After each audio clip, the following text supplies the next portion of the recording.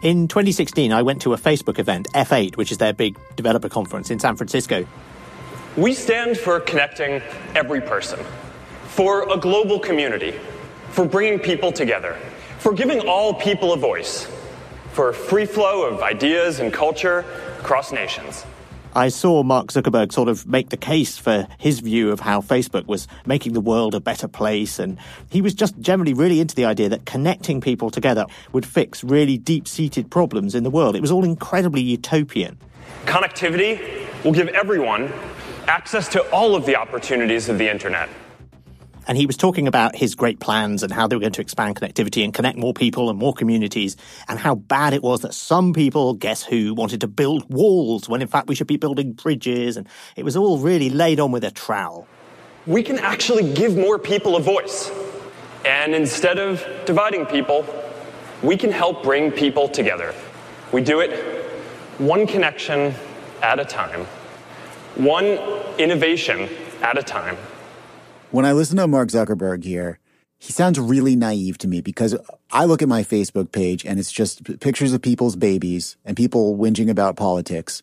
And the idea that somehow like a screen full of people showing pictures of their babies and or whinging about politics is going to solve humanity's problems. Yeah, and the idea that like an engineering solution is somehow going to create emotional regulation among people, I don't understand that. I mean, it just seems crazy and completely goo-goo-eyed to even think that. Yeah, I know what you mean. It's the engineering fallacy, I think, that kind of connecting people up will resolve these conflicts because their conflicts must stem from the fact that they're not connected enough. Have there been previous times in history where we thought that somehow technology was going to end war and create peace? I mean, I think of technology as being so wrapped up with war. I think of like improvements in artillery, as being technological advances that create more killing. Are there examples of us thinking that technology is going to end conflict? Oh, absolutely. For example, when aeroplanes first showed up, people said that would lead to world peace because we'd all fly to different countries and see that we were all just the same, and then there'd be no more war. They also said that aeroplanes would make armies obsolete because you'd be able to bomb them from the air, and it hadn't occurred to them that you'd be able to fight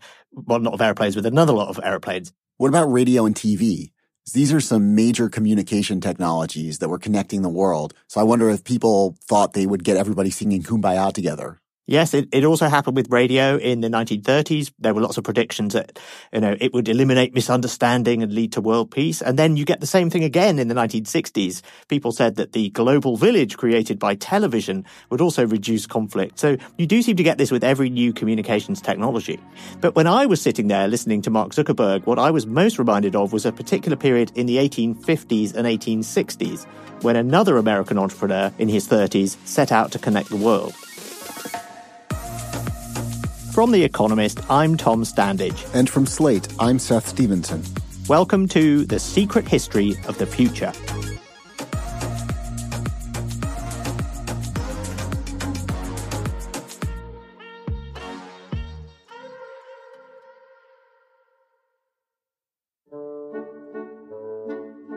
Starting in the 1840s, electric telegraphs spread extremely quickly on both sides of the Atlantic.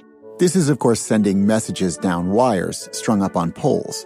And you can run those wires alongside railroad tracks and stuff. Sending messages across the sea is a bit more difficult.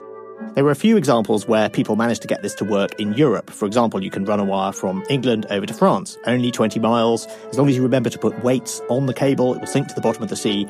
And by 1852, it was possible to send telegrams between London and Paris. That's just a short distance, though. Spanning the Atlantic is a rather taller order. You'd have to be crazy to want to do that, and you'd also have to be incredibly rich. But as it happened, there was a young American entrepreneur who was both of those things. Well, I think the most interesting part of it is the man who got it done, Cyrus Field, who was an extraordinary man. This is John Steele Gordon, a business historian who's written a book about Cyrus Field and the construction of the transatlantic cable. He was not a technology guy at all. He had run a very successful paper company.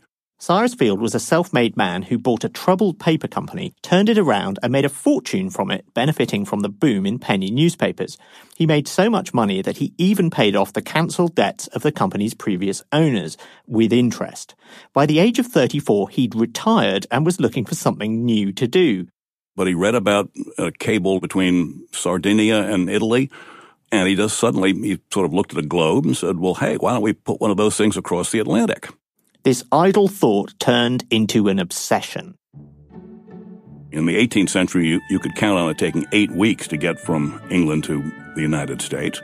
By the mid-19th century, steamships are making it in about 2 weeks, which meant that's how fast news traveled. And they just thought this idea, if they could get this cable, suddenly communication would be instant, and the world would be a much smaller place.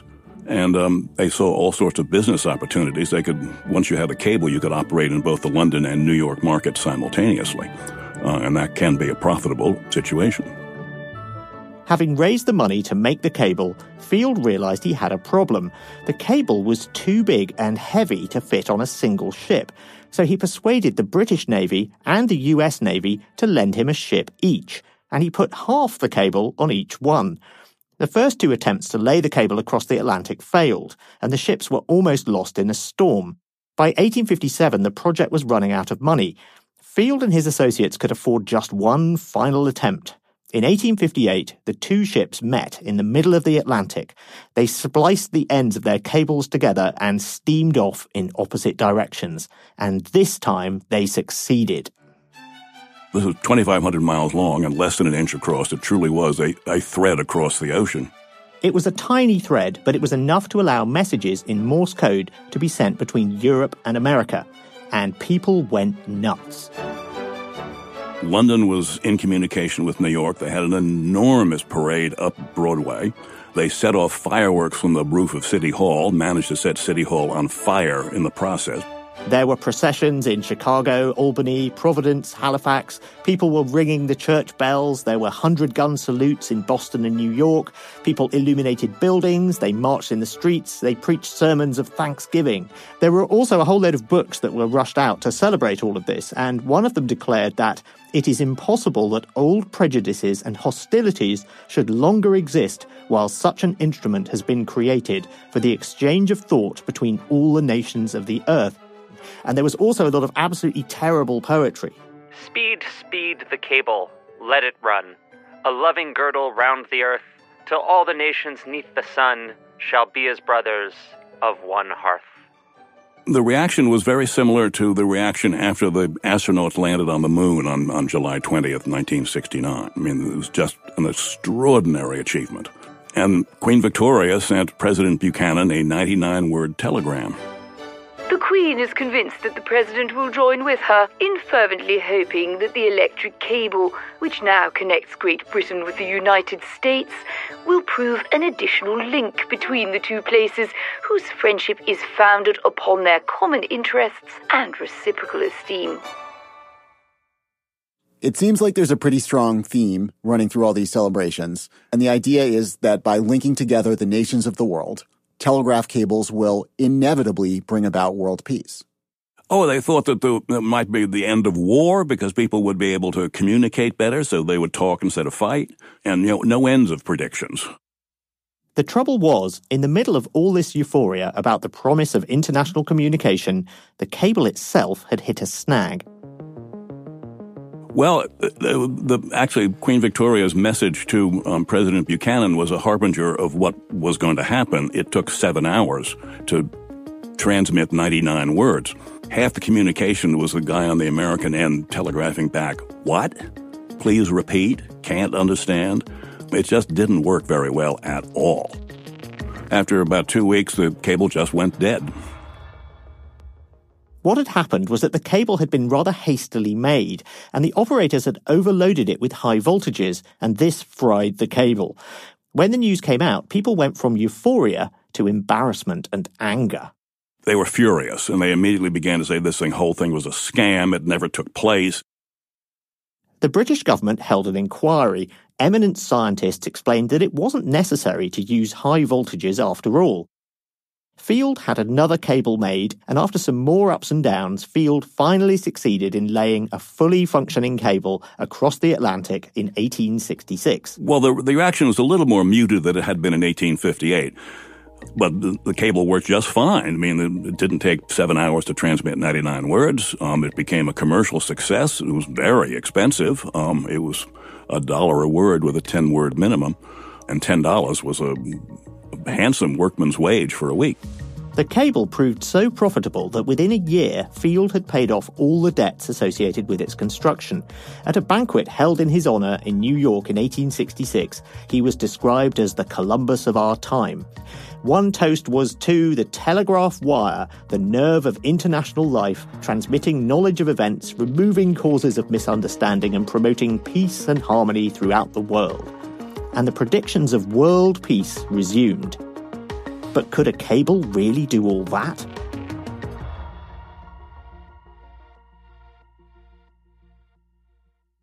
This old idea that connecting people with technology is a surefire way to end conflict has continued to flourish in the internet age. In a speech he gave in the late 1990s, Nicholas Negroponte, who was then the head of the MIT Media Lab, flat out declared that the internet would break down national borders and lead to world peace. In the future, he claimed, children are not going to know what nationalism is. And in recent years, Facebook has been one of the strongest advocates for the idea of computer-aided peace.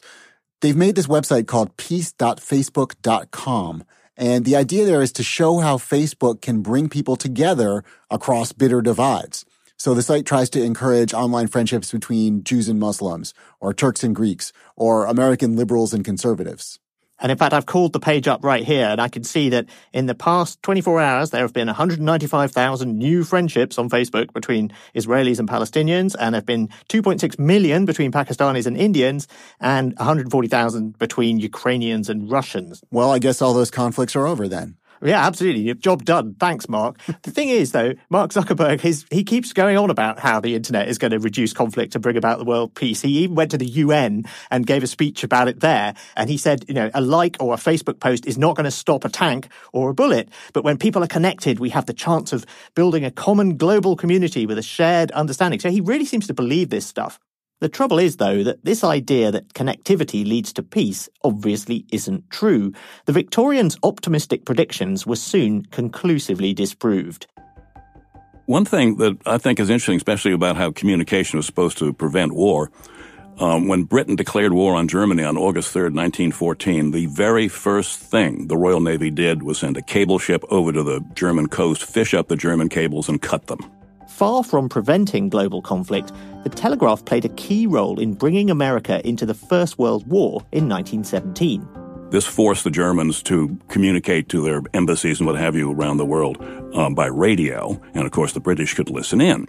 And this ended up having an enormous effect on World War I because they sent the famous Zimmerman telegram to Mexico, offering Mexico the return of its lost provinces, i.e. California, Texas, and what have you, if Mexico would declare war on the United States should the United States declare war on Germany. The British got hold of this telegram, decrypted it, and shared it with America. And that's when Wilson went to Congress and asked for a declaration of war. In fact, telegraphs had been used for various military purposes during the previous century. Abraham Lincoln used telegraphs to coordinate troop movements in the American Civil War. And Prussia used the technology in 1870 to orchestrate a pincer movement during the Franco-Prussian War. And as for the internet promoting worldwide peace, today it's far more associated with geopolitical conflict, like the North Koreans launching cyber attacks or the Russians trying to hack the American election. These days, the internet is one of the primary battlegrounds of interstate conflict, as countries infiltrate each other's networks and sow confusion and fear, all of which is only possible because of global connection. And it turns out that Facebook itself, whose boss is perhaps the greatest modern champion of this idea of techno-peace, can actually be used as a weapon. Every day, hundreds of Rohingya Muslims try to cross it. Rohingya Muslims from Myanmar, often called the most persecuted people on earth. Nearly 1 million Rohingya people have now fled Myanmar, terrified for their lives. They've told stories of mass murder and rape and destruction. It's a tragedy that's been fueled by Facebook posts. It turns out that Facebook's tools have been used for years by Myanmar's mostly Buddhist military to encourage the ethnic cleansing of the mostly Muslim Rohingya people. Facebook says it's now taken down many of the accounts that were linked to the anti-Rohingya propaganda campaign. But some people argue that by failing to address the misuse of its platform, Facebook is complicit in genocide. It's worth noting that the reason all these terrible Facebook posts in Myanmar are even possible is directly related to Facebook's mission to connect the world. The company gives out Facebook and some other hand-picked internet sites for free in dozens of countries, including Myanmar. It's an initiative that Facebook calls Free Basics. It's often people's first taste of connectivity, and they end up considering Facebook and the internet to be the same thing. All of this has made Free Basics very controversial. Critics of the system say that free access to a limited range of sites chosen by an American internet giant is worse than no access at all. In India, Free Basics has been denounced as digital colonialism.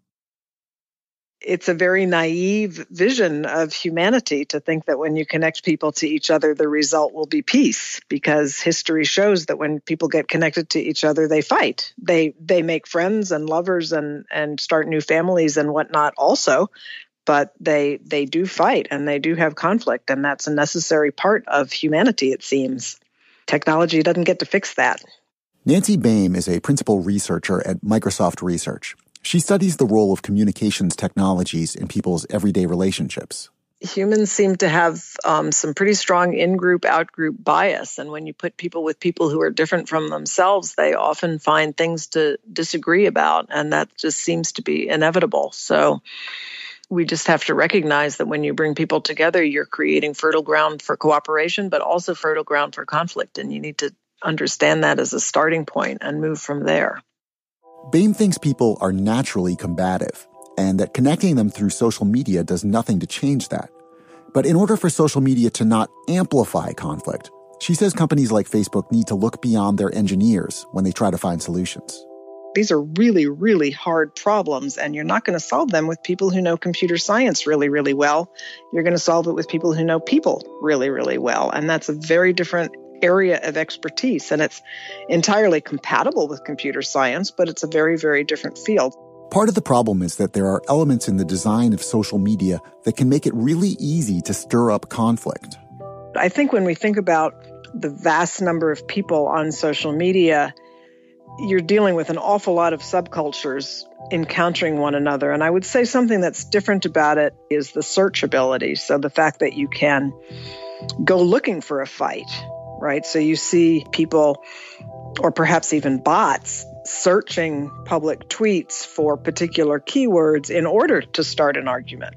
So that's different. You know, it didn't used to be that you could walk down the street and hone in on somebody saying something you might not like and then intervene to start a fight. Whereas on Twitter, it happens all the time that you post something and you mention a person or a keyword, and out come the bots and the arguers to tell you that you're wrong. It's like a great machine for instigation. Yeah, it is. But even when there are no malicious actors involved, the nature of social media is that a lot of the posts that are most likely to go viral are the ones that are the most divisive and that get people riled up. There's an old saying, if you want to draw a crowd, start a fight. Facebook has connected more than 2 billion people around the world now.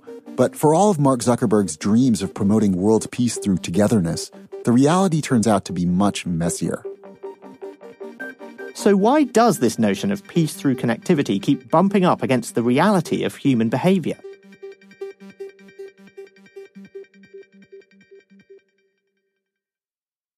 My background really is in study of monkey and ape, and beyond that, even antelope behavior. I spent a lot of time working on antelope and really trying to understand how social life evolved in these relatively complex, socially complex species. Robin Dunbar is a professor of evolutionary psychology at the University of Oxford. In the 1990s, before the era of online social networking, he discovered something striking about the way brains are wired for social interaction. It all started when he began investigating why monkeys and apes spend so long grooming each other, carefully running their fingers through each other's fur. I was convinced that this had to do with social bonding. And so I set about testing that hypothesis. Dunbar realized that one way to test his idea that grooming plays a role in social bonding in monkeys and apes was to compare the size of their brains against the size of the social groups they typically live in. If grooming really is a kind of social networking between primates, then those that live in larger groups would need bigger brains to keep track of all the relationships within that group. If that's the case, then we ought to be able to show within primates the species that live in big groups have bigger brains and species that live in smaller groups have smaller brains. And so that is exactly what you see. So that suggests that basically in order to be able to support a large social group, you need a big computer to handle the relationships. In short, the brain is a social computer, and its size, specifically the size of the neocortex, the bit of the brain that handles social processing, scales up in proportion to the typical social group size. Tamarin monkeys, for example, live in groups of 5 or 6 and they have small brains. Spider monkeys live in groups of 17 or 18 and they have large brains. And chimpanzees, our closest relatives, live in groups of 50 or so and they have even bigger brains. And then all I did was say, I wonder how humans fit into this. What you get is a predicted value of about 150, so a natural group size of 150. This number, 150, has become known as the Dunbar number. It suggests that our brains are optimized by evolution to maintain relationships with 150 other people. That number really is the number of people you have meaningful relationships that have history with. So they're the people, you know where they sit in your social world, they know where you sit in their social world. Their relationships of obligation, of trust, of reciprocity. And it turns out that this number, 150, pops up all over the place, from hunter-gatherer societies to the modern day. We see it in the Doomsday Book, in the average village size. It turns up in the characteristic size of many of the 19th century utopian communities that were set up in the USA, for example. Classically, actually, in the military, it's the average size of companies in most modern armies. Your personal social network typically is that size. What limits the number of connections that we can have? Is it just that our brains can't cope with any more people? In the end, two things do. One is obviously the size of your brain, which limits both the number of relationships you can have at a particular intensity and your ability to manage these relationships. The other part of it that is really crucial is simply time, because maintaining these relationships and keeping them kind of well-oiled and smoothly working for you requires you to invest very large quantities of time. It sounds as though what you're saying then is that living in these mega communities, whether they're cities or enormous social networks online, is in quite a fundamental way unnatural. It is very unnatural. And our solutions that have allowed us to do it have really only been partially successful. They sort of work up to a point, but they're not perfect solutions. We seem not to do any better online. So if you like, the great promissory note on the tin can that came along with the appearance of Facebook, and those of us who are old enough to remember the start of email, we had the same promise made to us then. This new digital technology was going to open up whole new vistas. You would have a greatly extended social world because you weren't limited to just the people you could talk to in the pub. And this social world would be distributed all around the entire globe. But it seems that even on Facebook, typically most people only have somewhere between 100 and 250 friends. Is this sort of utopianism about new communications media, do you think that always happens? Oh, yes, but that's simply because in general, these new technical inventions are invented by boys.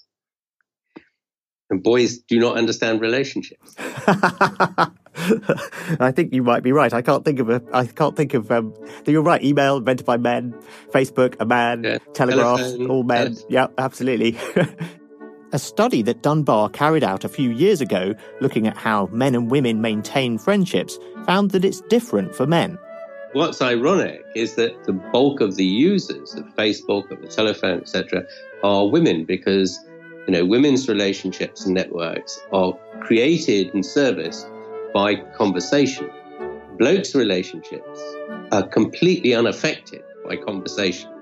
What makes boys' relationships is doing stuff together. Like doing a podcast together, Seth. Right, or waging war. But if Dunbar is correct, then the idea of world peace through connectivity is flawed in a lot of fundamental ways. If our brains aren't set up to connect with much more than 150 people, Increasing connectivity means I can reach more people, but it doesn't mean I have real relationships with them. And communication systems are still predominantly designed by men and mainly used by women. So it's yet another reason to get more women into the technology industry. And conflict arises for reasons other than a lack of communication. It can be caused by ideological divides or by competition for resources. More communications won't resolve those kinds of differences, and in fact could inflame them instead, like it did in Myanmar. So, Tom, what should we do? Well, there have been some efforts to impose limits on communications tools so that they work a bit more like real-world relationships do. You may remember a social network called Path that only let you have 50 friends. That didn't work terribly well, actually, and it recently shut down. Another example, though, would be WhatsApp. It's recently reduced how many people you can forward messages to in one go. And they did this in India, where false rumors and fake news were spreading very quickly and leading to violence. So some people are talking about sort of slow social as a way to avoid some of the drawbacks of greater connectivity while still keeping the benefits. Because obviously a lot of good things can happen when you bring people together. I mean, say you're an LGBT teen who's living in a small town, you might feel less alone if you can connect with other people that you relate to on social media. You know, you can find your tribe. And there's lots of evidence of economic benefits too, greater access to markets, making up for bad infrastructure, being able to get access to educational resources, and so on. I mean, there's loads of studies that show that the more internet access and the more mobile phone access you have, the more GDP growth you get. So this is a very important tool for development. The main thing is to recognize that while connectivity can offer lots of benefits, it does have these problems too, and not to overlook them. We have to find ways to mitigate the bad things in order to enjoy the good things. And we'd better figure it out, because we're still laying cables today. One recent example was a cable laid across the Atlantic in September of 2017. Now, what I love about this cable is that, like the 1858 cable, it's about the thickness of a garden hose. But there the similarity ends, because this new one has a lot more capacity. It can carry 160 terabits of data per second, and that's enough to stream 71 million high-def movies at the same time. But best of all, this cable was jointly funded by Microsoft and Facebook. Yeah, and the Microsoft Facebook cable didn't make the news. You know, there were no parades, no 100-gun salutes, because we take global connectivity for granted now. It's a very different story from the time of Cyrus Field. But one thing hasn't changed. The old utopian dream that connectivity will end conflict just refuses to die. It's an appealing idea, but unfortunately, it's wrong. It's very naive, but it's not going away anytime soon, I'm sure.